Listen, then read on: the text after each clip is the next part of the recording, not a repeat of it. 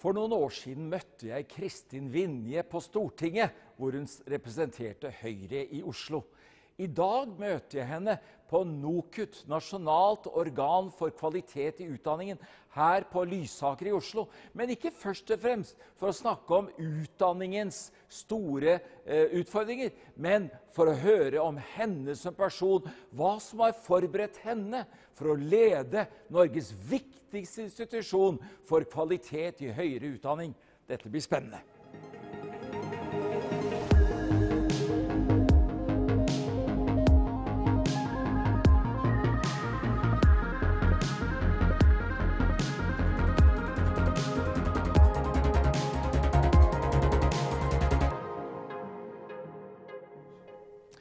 For noen år siden så spurte jeg Kristin Clemet hvem som den aller viktigste personen for meg å snakke med på Stortinget.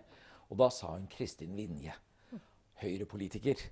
Og du satt jo på Stortinget fra 2013 til 2017. Og da kom jeg til deg, og nå jeg hos deg igjen. Og nå du administrerende direktør i NOKUT. Ja. Hva NOKUT, Kristin Vinje? NOKUT jo en kvalitetssikringsorgan som skal sørge for at folk kan ha tillit til at det kvalitet i høyere utdanning og høyere yrkesrettet utdanning i Norge. Og også at vi skal ha tillit til godkjenning av utenlandsk utdanning. Så det hovedkjernen i det NOKUT jobber med. Du, nå har jo jeg lest CV-en din, og jeg vet at du vel kvalifisert og sikkert overkvalifisert for dette.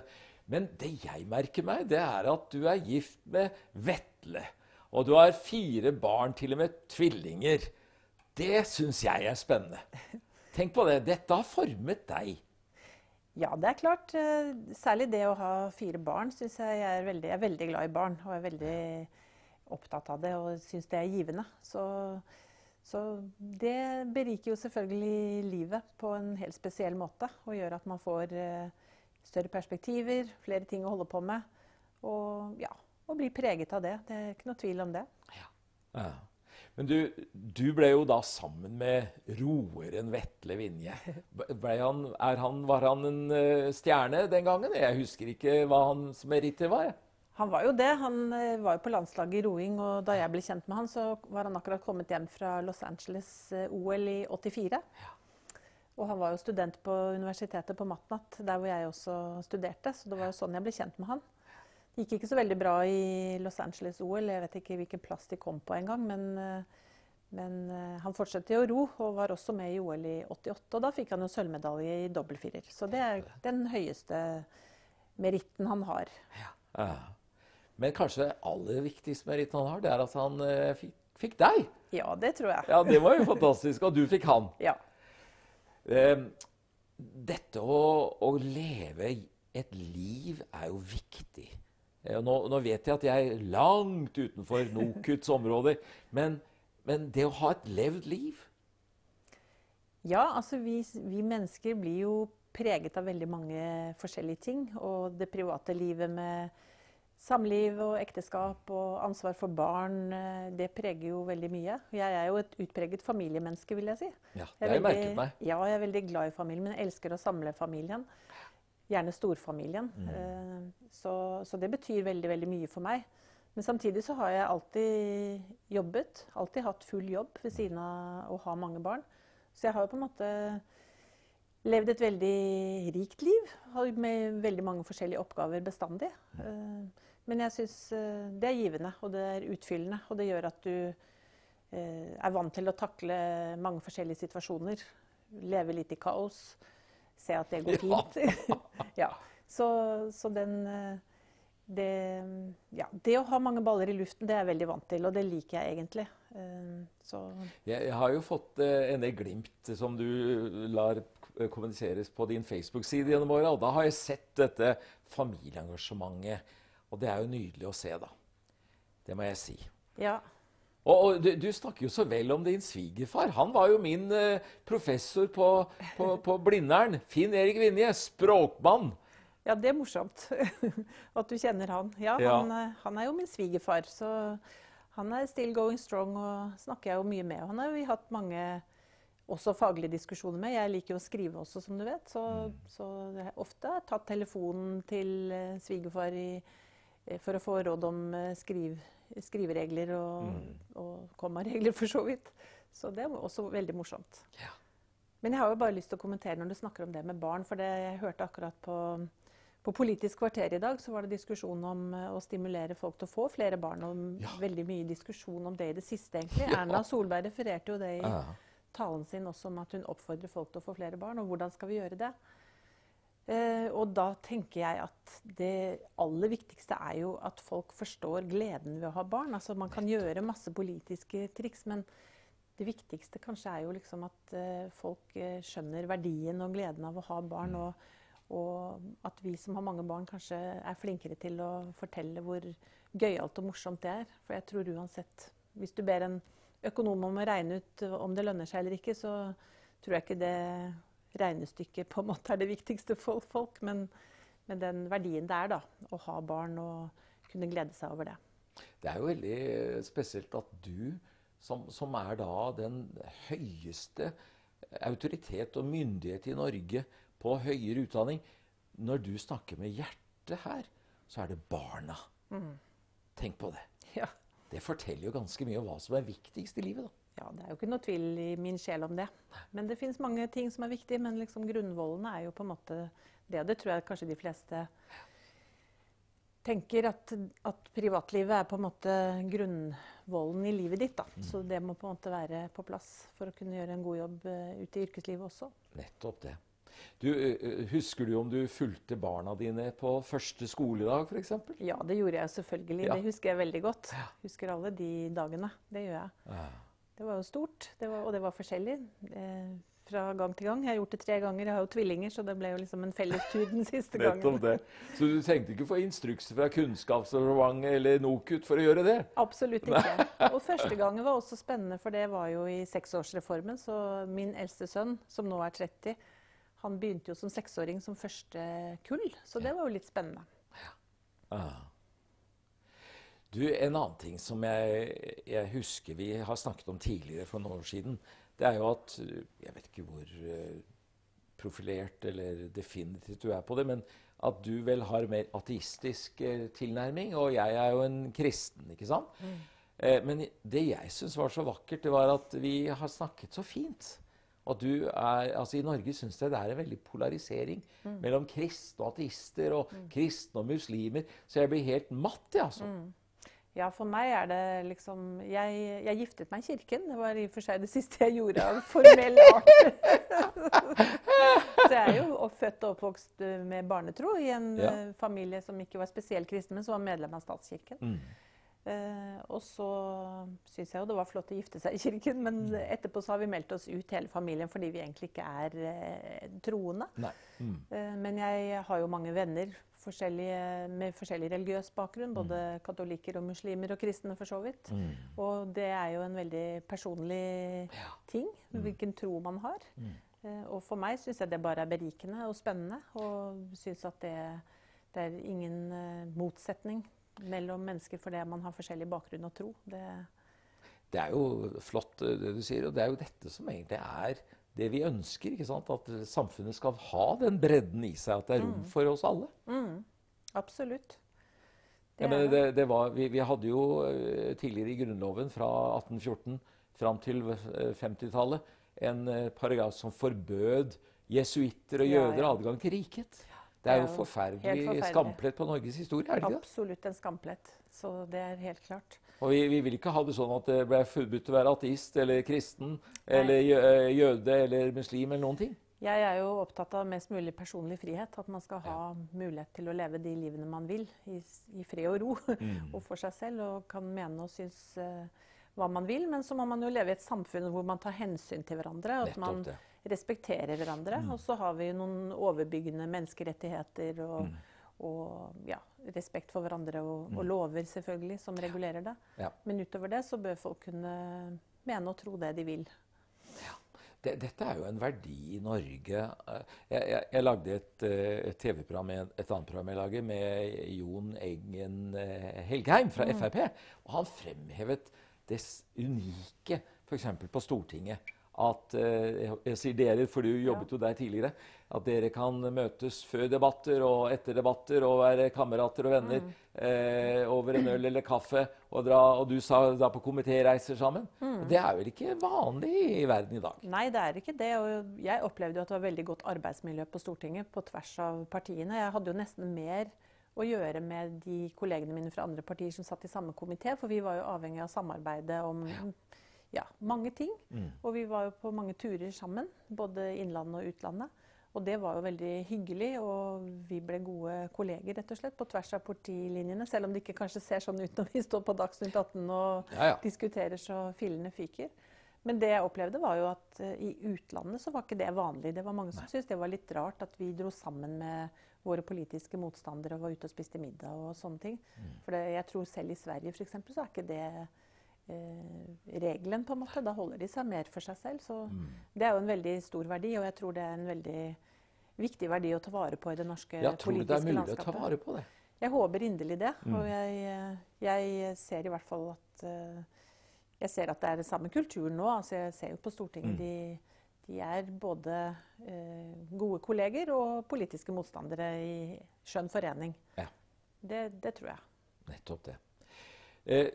Altså, du har jo en tung stilling i dag, altså i betydningen innflytelsesrik. Men det som har kvalifisert deg til dette, vi skal jo gå litt mer inn på det formelle, men det er vel da disse tingene vi snakker om nå blant annet. Ja, altså du kan spørre, det er jo mye snakk om utdanning og relevans og så videre, om du jobber med det du er utdannet, og selv er jeg jo kjemiker og har jobbet som forsker og har doktorgrad i kjemi, og så kan du si, hva bruker jeg av det i min jobb nå? Og det er jo på en måte litt begrenset, men allikevel så har jeg jo en tyngde i at jeg har vært gjennom en forskerutdanning.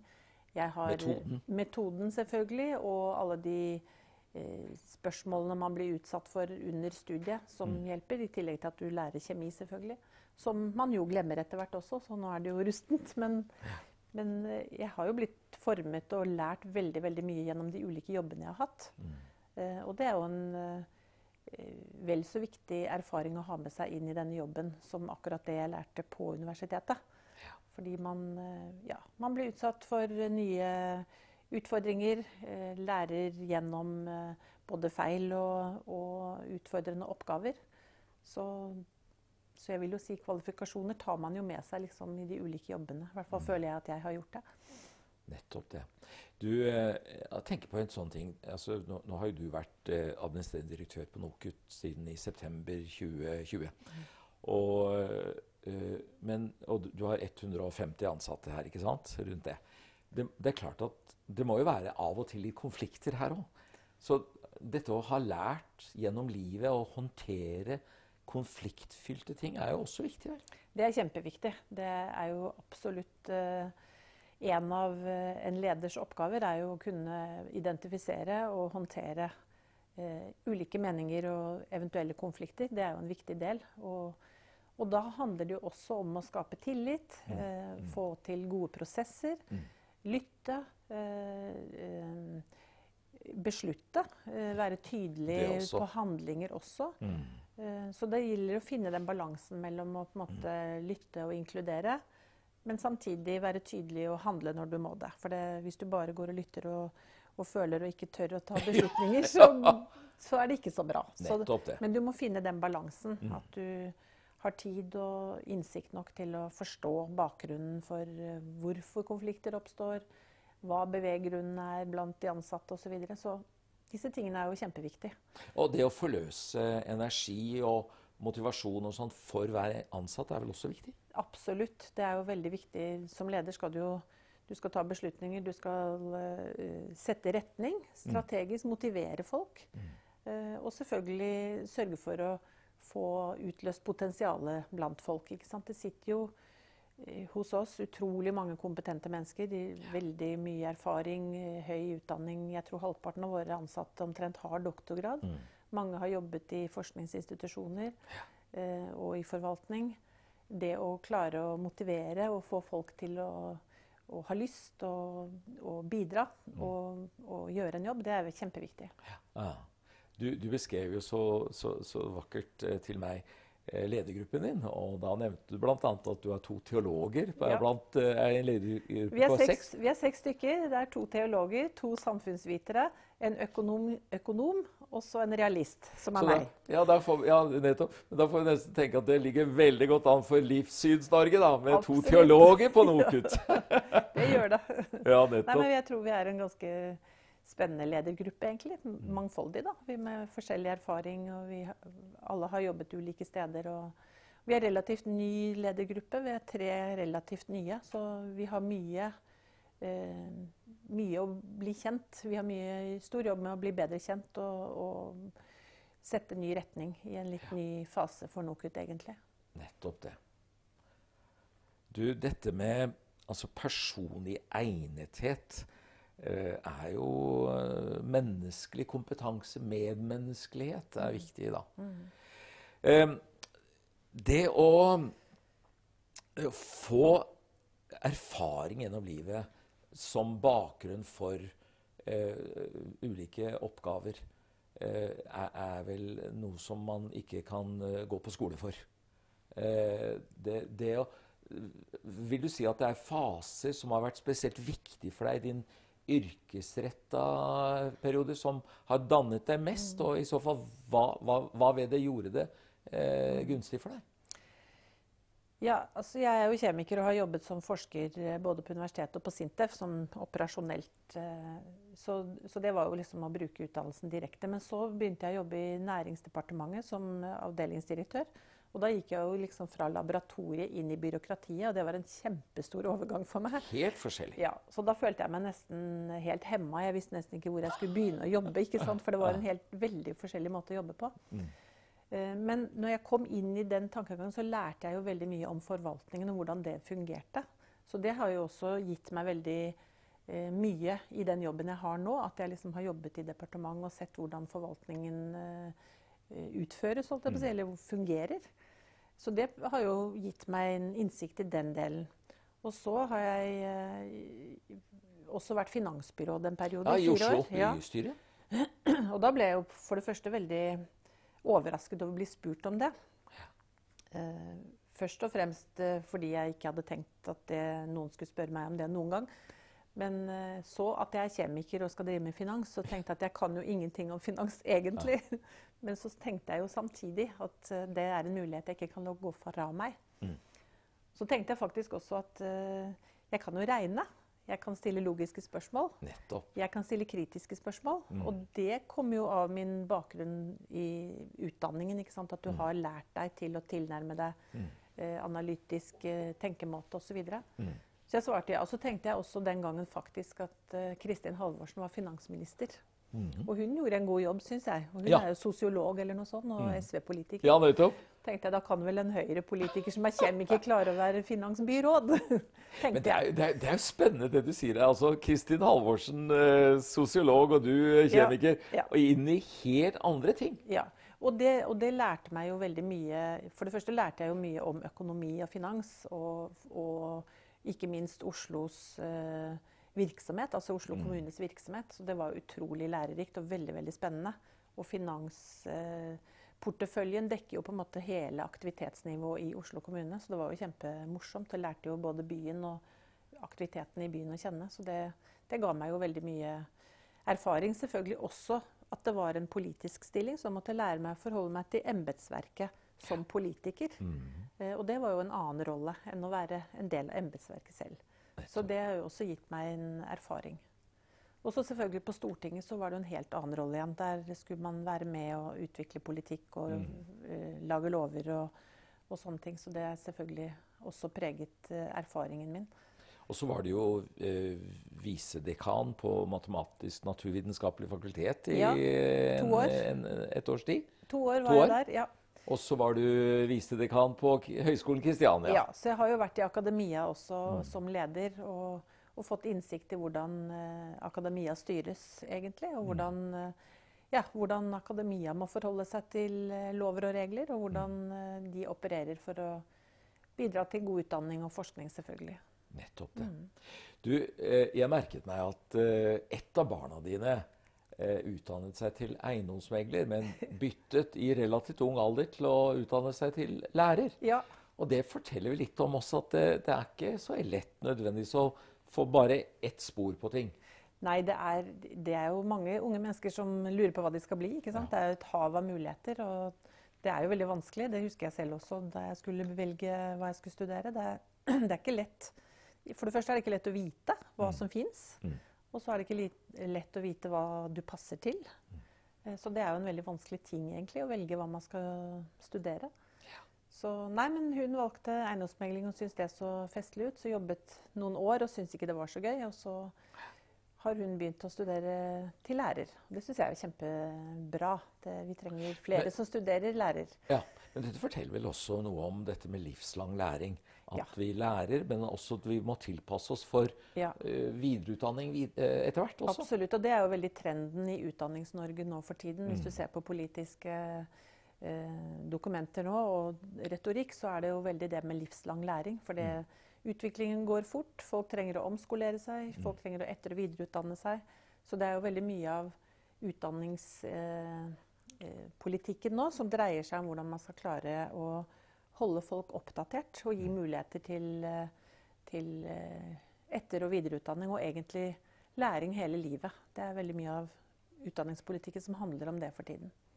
Men du er altså har doktorgrad i kjemi fra Matematisk Naturvitenskapelig fakultet i Oslo. Og selv om du har gått gjennom alle disse fasene i yrkeslivet, så har ikke du tatt en formell utdanning til. Så for deg har den videreutdanningen gått gjennom praktisk yrkesutøvelse? Absolutt. Så jeg har ikke gått på noen formell utdannelse etter det. Det har jeg ikke. Jeg føler jeg har lært veldig mye. Og blitt den personen du er i dag. Ja. Da du ble spurt om å gå inn i stillingen av, det var vel kunnskapsministeren antagelig som spurte deg, var det noe du ønsket deg, eller var det overraskende? Tenker du på som NOKUT-direktør? Ja, nei, som NOKUT-direktør så søkte jeg stillingen. Den ble utlyst av styret i NOKUT. Så den hadde du rett og slett lyst på? Ja, den hadde jeg. Ble oppfordret til å søke. Men jeg tenkte i utgangspunktet at jeg skulle fortsette å jobbe på Kristiania, hvor jeg var, dekan. Men den stillingen her synes jeg var såpass interessant for meg at jeg ikke klarte å la være å søke egentlig. Og jeg likte meg veldig godt på Høgskolen Kristiania. Det er en veldig spennende institusjon. Men den muligheten til å kunne lede NOKUT, som har den nasjonale rollen med å sikre kvalitet i høyere utdanning og høyere yrkesrettet utdanning, det ble så spennende at jeg ikke klarte å la være å søke den. Så jeg er veldig glad for at jeg fikk den. Men du, det forteller vel litt også om at utdanning og yrke må være, ideelt sett må ha en god del av lyst og engasjement i seg. Absolutt. Det er veldig viktig at, og da være litt tilbake til hva du skal studere, så bør du egentlig tenke litt på hva det er du synes er gøy å jobbe med, hva du trives med, og hva slags type utfordringer du liker å jobbe med. Det er liksom veldig forskjell på å være psykolog og jurist, for eksempel. Altså, kanskje ikke det mest største motsetningene, men i hvert fall så er det forskjellige jobber man har, og da må man som ung prøve å tenke litt hva er det du synes er gøy, og hva er det du er engasjert i. Men når det er sagt, så er det jo veldig mange ting man kan engasjere seg i hvis man først lærer litt om det og blir interessert i det. Så er det mange ting som kan være gøy. Nettopp. Har du forsøkt å oppmuntre dine barn i det de søker videreutdanning til spesielle områder, eller er det noe du helst har ligget unna fra? Jeg vil ikke si jeg har ligget unna det. Det har vært en naturlig sparringspartner, vil jeg si. Og bidratt med å fortelle om hva jeg selv har gjort, og svart når de har spurt, og vært med å diskutere hvordan de skal søke osv. Så indirekte så har jeg jo vært engasjert i det, men jeg har ikke liksom aktivt gått ut og anbefalt du bør gjøre sånn og du bør gjøre sånn. Det har jeg ikke. Men de blir jo sikkert preget av de samtalene vi har hatt. Nettopp det. Har det vært faser hvor du har angret på utdanningen din? Hvor du har tenkt, burde jeg gjort noe annet? Nei, det har jeg aldri angret på. Jeg har ikke det. Det har jeg ikke. Jeg synes, Selv om jeg ikke jobber som kjemiker i dag, så synes jeg fremdeles at kjemi og særlig naturvitenskap egentlig er veldig interessant og spennende fag. Kjemi er jo utrolig spennende. Det er jo i alt egentlig. Altså, det er jo både i medisin og i materialer og i alt vi omgir oss med egentlig. Klima og legevitenskap og sult og fattigdom, også avhengig av matproduksjon og jordbruk og så videre. Og veldig mye av det trenger du kjemikunnskap for å kunne påvirke. Så jeg er veldig fascinert av kjemi som fag. Det synes jeg er et utrolig spennende fag. Og en av de tingene jeg synes var morsomt med å studere kjemi, var jo også den kombinasjonen av teori og praksis. Det var jo teori, og så var det laboratorieaktivitet. Jeg jobbet jo masse på laboratoriet med å blande klassiske løsninger, putte på krukker og måle og se hva som skjedde med røyk og farger. Altså, det synes jeg var morsomt. Ja, dette du forteller inspirerer jo meg i hvert fall, å tenke hvor viktig og hvor herlig det er å prøve å utdanne seg det man er nysgjerrig på. Og jeg slår gjerne et slag for at folk bør studere kjemi, fordi jeg vet at det er vanskelig å rekruttere folk til kjemi. Så det herved oppfordres, for det er et spennende felt, og det er et veldig viktig felt, og et veldig fremtidsrettet felt, faktisk. Nettopp. Du, Kristin Vinje, jeg takker deg for denne samtalen her på NOKUT i dag, midt i Høyborgen her på Lysaker. Men om en uke så får jeg være tilbake igjen, og da skal vi møtes her igjen, og da skal vi snakke om NOKUT. Yes, ja, men selv takk for samtalen, og hjertelig velkommen tilbake, så ses vi om en uke. Det gjør vi. Takk skal du ha.